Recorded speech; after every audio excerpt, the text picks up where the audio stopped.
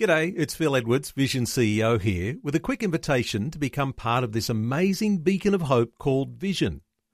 Together we can put our love into action to help people of all kinds build or rebuild their lives on the truth of God.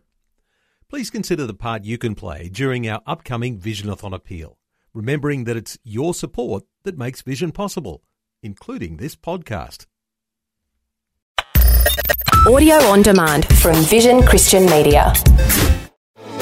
You can live your entire life as a furnace avoider, but sooner or later, the heat's gonna come.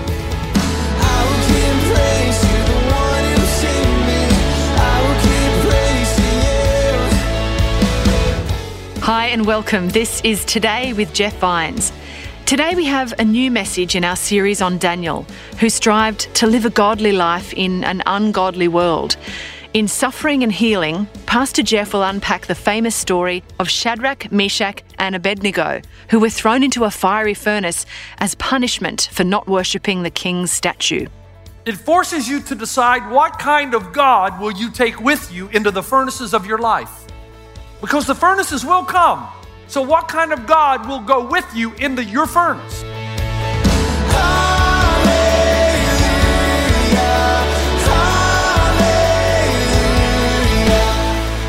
This is Today with Jeff Vines, and here's a new message from Daniel chapter 3 about suffering and healing. All right, we are in a series that we've called Now, and it's a series that takes a good look at the book of Daniel, because Daniel lived in a time where he was desperate in trying to live a godly life in a world that did not have a particular affinity for God. And so we've taken a look at his culture and the challenges he might have faced. And we've asked the question, how can we do the same? How can we live a godly life in an ungodly world? And we're discovering a lot of things along the way. And now we come to chapter 3, a famous chapter. Most of you who've read your Bible know that this is the famous chapter where Shadrach, Meshach, and Abednego, where do they end up? In the fiery furnace.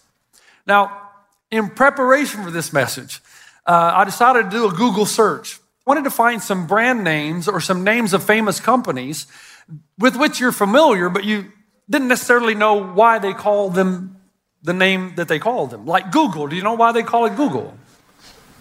And yet you know Google, don't you? Amazon, why do they call it Amazon? Or how about this one? How about GoDaddy? That could be dangerous. I mean, how about that? How about Coke? I mean, in today's world, that you could get confused. Hey, I'll have a Coke.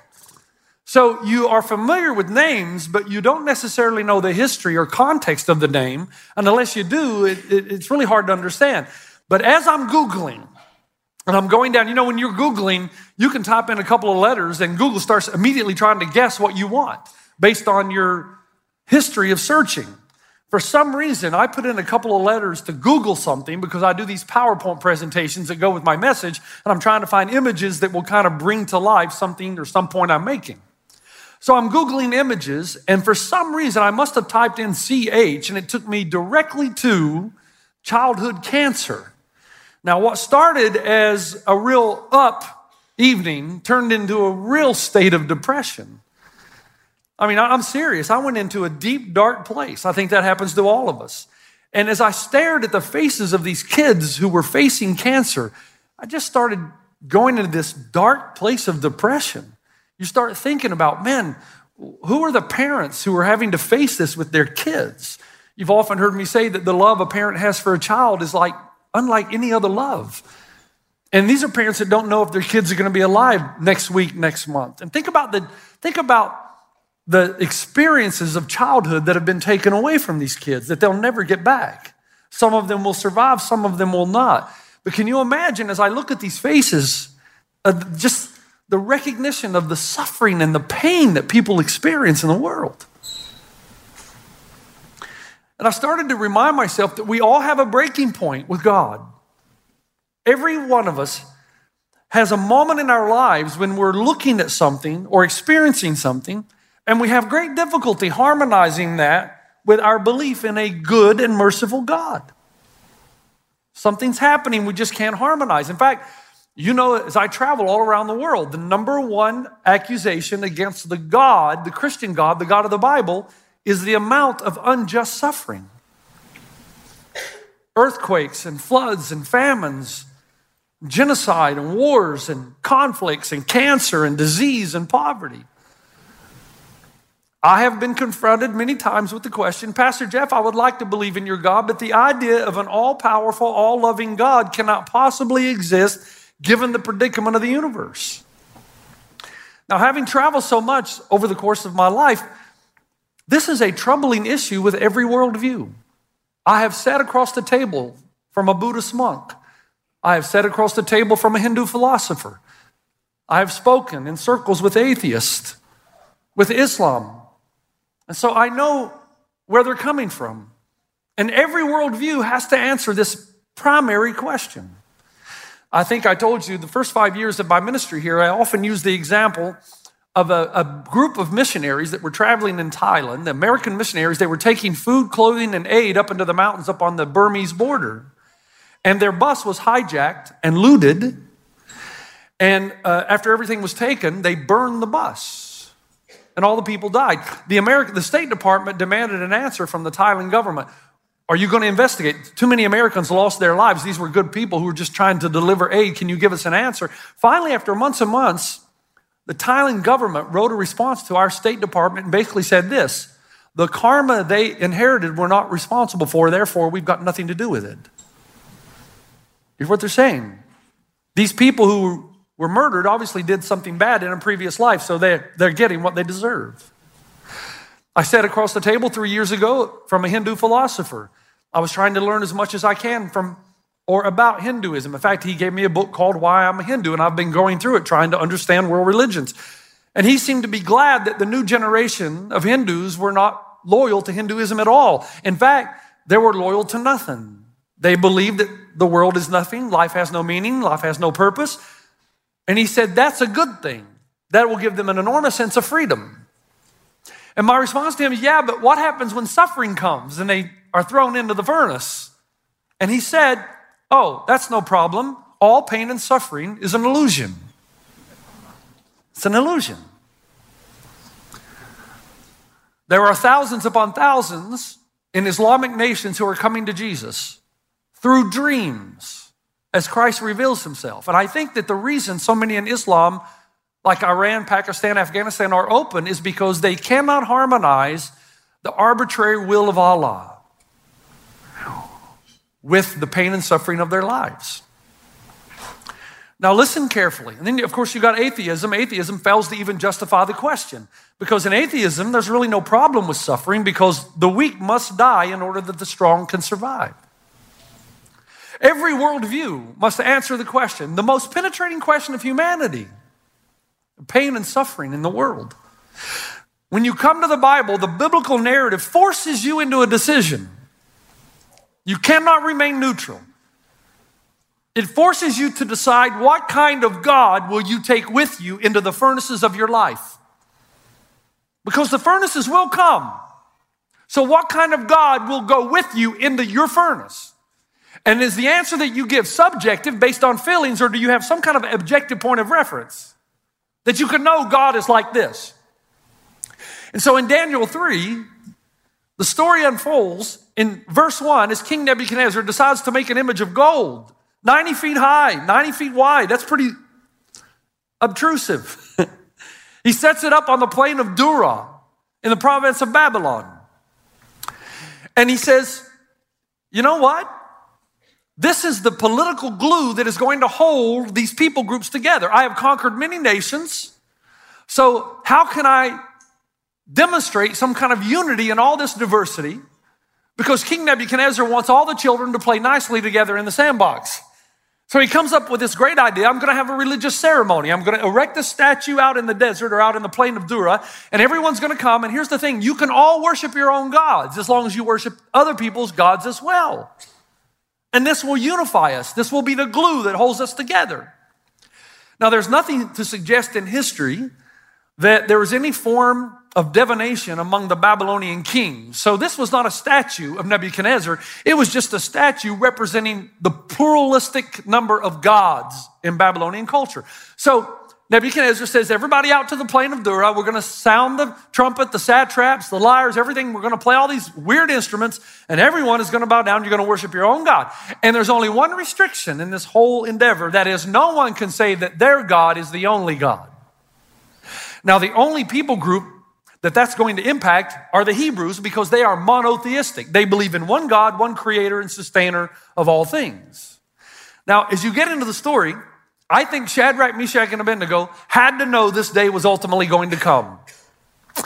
Everyone comes to a point in life where they have to choose between two gods.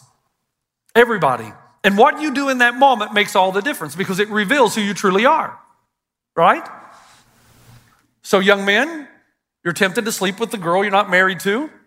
At that moment, you get to decide, are you going to serve this God or the God of sex? You choose in that moment, and it reveals who you are. You own a company. You've got a chance to gain a contract, and that contract is going to earn a lot of money. You're going to clear a lot of money, but you're going to have to do unethical things. At that point, you get to decide which God you serve. This God or the God of money. It happens almost every day in your life where you get to choose between the two.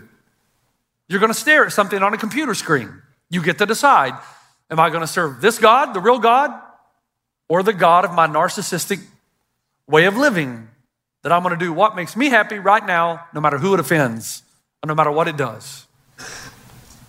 So they've known, Shadrach, Meshach, and Abednego, from the day that they moved out of the Kebar Canal over into Babylon, as the prophet Jeremiah had told them to do. They knew the day would come when they're probably going to die, because they're going to be forced between two gods. Now, I want you to notice something. When King Nebuchadnezzar passes this edict, Shadrach, Meshach, and Abednego, notice what they do in the midst of great opposition. They do not hold a violent protest against furnaces.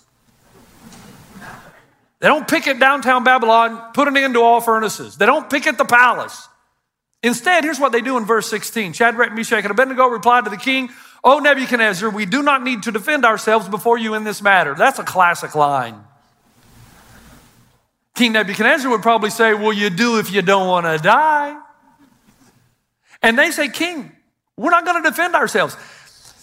They know that if someone forces you to worship a God in whom you do not believe, that's completely nonsensical. So there's no use arguing with King Nebuchadnezzar about this. You're not going to win a debate like that. You're not only not on the same page, you're not in the same library. It's a different way of thinking. So they say, you know what? We don't have to defend ourselves, but here's the deal. We're not going to bow down and worship these false gods. No shouting, no screaming, just a quiet and peaceable life and a resolve to do what's right. And they end up saying, if God wants to say something, he'll speak for himself. And notice what happens next, and notice where the real intolerance in a pluralistic world is. Then Nebuchadnezzar was furious with Shadrach, Meshach, and Abednego, and his attitude toward them changed. He ordered the furnace heated 7 times hotter than usual. Now, what do you mean changed? Well, King Nebuchadnezzar actually liked Shadrach, Meshach, and Abednego and Daniel. He actually had an affinity for them because they were wise. They had offered him good advice in the past, and they had risen to the top levels of the wise men of Babylon. So he actually liked them. He really, a part of him didn't want to kill them. But you can't disobey the king. And in King Nebuchadnezzar's mind, he's thinking, dudes, you know, I could have killed you in Jerusalem when I took your people captive, but I didn't. I hired you guys and put you in among the wise men of Babylon, and I've treated you really well, but now it's time for you to repay the favor. I've passed this law, time for you to obey. But King Nebuchadnezzar severely underestimated to whom Shadrach, Meshach, and Abednego were loyal. It wasn't to him. It was always to God. And they were going to use their faith and their convictions, hopefully, to impact Babylon. And this is one of those times, though, I'm convinced that Shadrach, Meshach, and Abednego, when they saw the edict passed, believed this is the end of our lives. Well, it's been a good run, but we're going to die in the furnace. This is Today with Jeff Vines, and our message, Suffering and Healing, is from Daniel chapter 3, in which the king builds a huge statue representing all gods in order to bring the community together. Shadrach, Meshach, and Abednego had to choose between pleasing Nebuchadnezzar or remaining faithful to their God and risking their deaths. Here's Jeff with more. Now, let me go back and say this again. It's just a matter of time before what you believe and what you say you're committed to and what you stand for will come into direct conflict with the world around you. And you will choose. And in that moment that you choose, it will be a glaring reality of who you really are. That's why Jesus said in Luke 6, beware when all men speak well of you. Man, if you're never in conflict and no one ever rips you apart for your faith, and you never have to take a stand for anything and no one ever belittles you, it's because you have successfully assimilated into the Babylonian culture. There's no distinction in your life. Anybody who serves God faithfully and that decides you're going to have no other gods before you, you're going to be ridiculed, and I promise you, conflict will find you. Which is why in 2 Timothy, Paul says, all who live a godly life in Christ Jesus will be persecuted. It's going to happen. And so, the time comes for Shadrach, Meshach, and Abednego. Their response in verse 17, King, if we're thrown into the blazing furnace, the God we serve is able to save us from it, and he will rescue us from your hand, O king. But even if he doesn't, we want you to know, O king, that we will not serve your gods or worship the image of gold you've set up. So here's what they're saying. King, just because God is able doesn't mean he's obligated. God could heal my wife, so he better. God could get me that job, so he should. God could get me that house, let's go. God could help me pass that test. I asked him to do it. He ought to do it. God could help me get the girl. God could help me get the guy. Yeah, he could, but he's not obligated. And to say that God is not loving because he doesn't do what you think he ought to do reduces God to your own image. It means that you assume your wisdom somehow is greater than his. That there's no way there could be a greater cause than your little narcissistic reality. That there's no greater purpose in life other than what you want in any given time and given place. That God does not have the capacity to place things on an eternal scale and weigh them all out and say, based on where history is going and what I need to accomplish, this I'm going to spare you from, but this you're going to endure. Because there is a purpose greater than all of us. I'm going to do what's best for eternity. Now look at what happens next. He ordered the furnace heated, that is king, 7 times hotter than usual. Commanded some of the strongest soldiers in the army to tie up Shadrach, Meshach, and Abednego, throw them into the blazing furnace. So these men, wearing their robes, trousers, turbans, and other clothes, were bound and thrown into the blazing furnace. And he said, look, I see 4 men walking around in the fire, unbound and unharmed. And the 4th looks like a son of the gods. Now, wait a minute. What does King Nebuchadnezzar know about the Son of God? Well, nothing. That's not what he said. He saw something.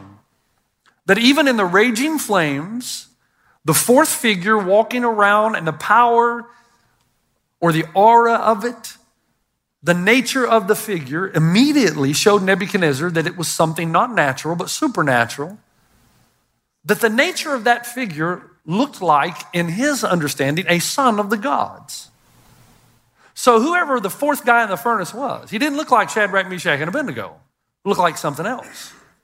In verse 28, Nebuchadnezzar is so impressed, he says, praise be to the God of Shadrach, Meshach, and Abednego, who has sent his angel and rescued his servants. So is that who's in the furnace? Now, are you with me? You're going to have a headache for the next 8 to 10 minutes. But at least I forewarn you. But if you'll stay with me, it'll all come out.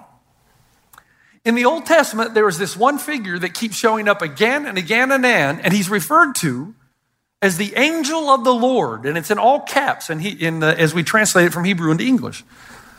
You say, well, aren't there many angels? I mean, there's Gabriel, there's Michael, and there's others. Yes, you're right. In fact, Michael and Gabriel seem to be very popular in the Old Testament. They play key historical roles as God moves history along toward his primary objective.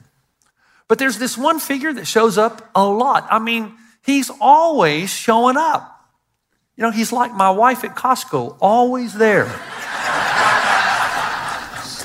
And so in Exodus 3, the angel of the Lord comes into the burning bush, and as it burns, we're told the angel of the Lord is there, but then Moses gets near it, and suddenly the voice is described as the voice of the Lord. So which is it? Is it the Lord or the angel of the Lord? In Joshua 5, Joshua goes out to investigate Jericho the night before the big battle, and he suddenly sees this towering man in full armor standing before him. And he goes before him and he asks, are you for us or for them? And do you remember this intimidating figure says, no. No. Proving that multiple choice has been around for over 2,000 years. And that D, none of the above, has always been around. It's always been part of the answer. Because he says, no, I'm not for you, I'm not against you. I am the commander of the Lord's host. Okay, so you're Michael or Gabriel. You're an angel of the Lord. But then the angel or the warrior says, take off your shoes, man. You're on holy ground. Hit the deck. You're in the presence of the Lord. Oh, wait a minute. Whenever somebody tries to worship an angel in the Bible, they are immediately told, yo, don't do that, dude. I'm a created being just like you. Get up. You'll get us both killed. Worship is reserved for God and God alone. But this angel who keeps showing up, that's referred to as the angel of the Lord, talks as if, takes worship as if he's God. So who is this? Nebuchadnezzar doesn't know. He just says it looks like a son of the gods, looks like something supernatural. But you and I know, right? We know who is from the Lord, but not the Lord, yet is the Lord at the same time. Who is that? Let me help you in John 1. In the beginning was the Word. Okay, the Word. The Word was with God. Well, I thought it wasn't. No, it's with God. No, wait a minute. And the Word was God. Well, which is it? And he was with God in the beginning. Through him all things were made. Without him nothing was made that has been made. And then verse 14 says, the Word became flesh and made his dwelling among us. So who is this?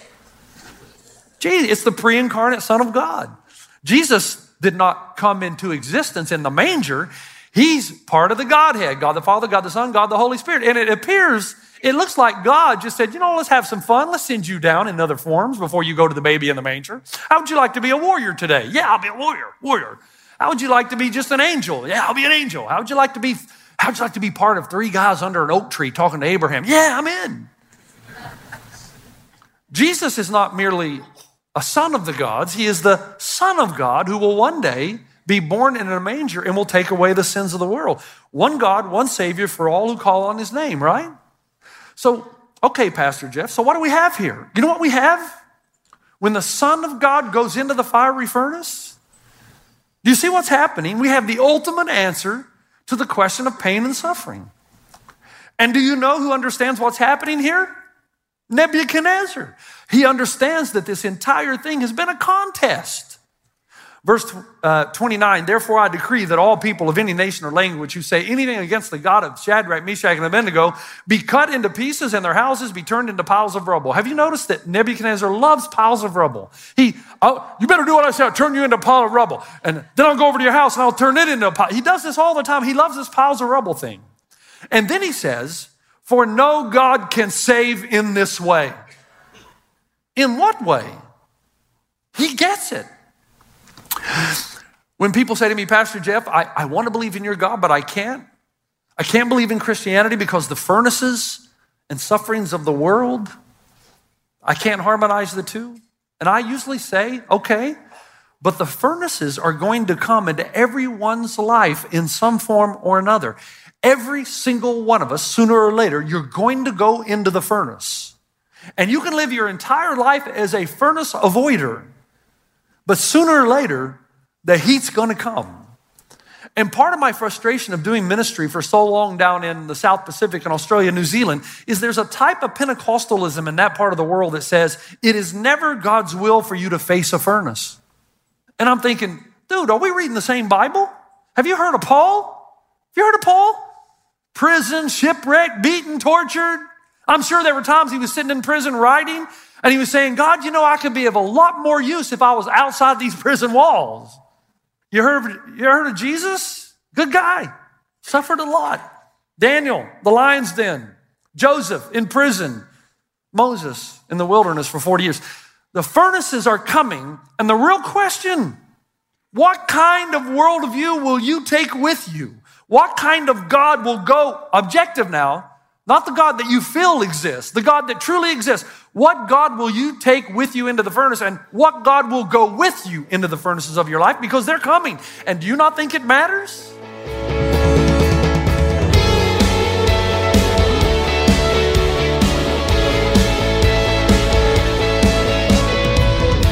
Thanks Thanks for joining us today. We worship a God who knows what it is to suffer and who promises to be with us in our suffering. We'll continue this message next time, so please join us then for more about Shadrach, Meshach, and Abednego and how to tackle the furnaces in our lives.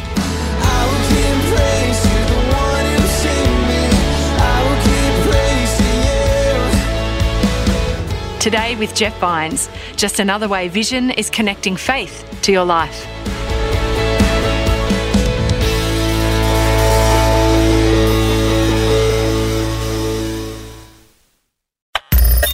Thanks for taking time to listen to this audio on demand from Vision Christian Media. To find out more about us, go to vision.org.au.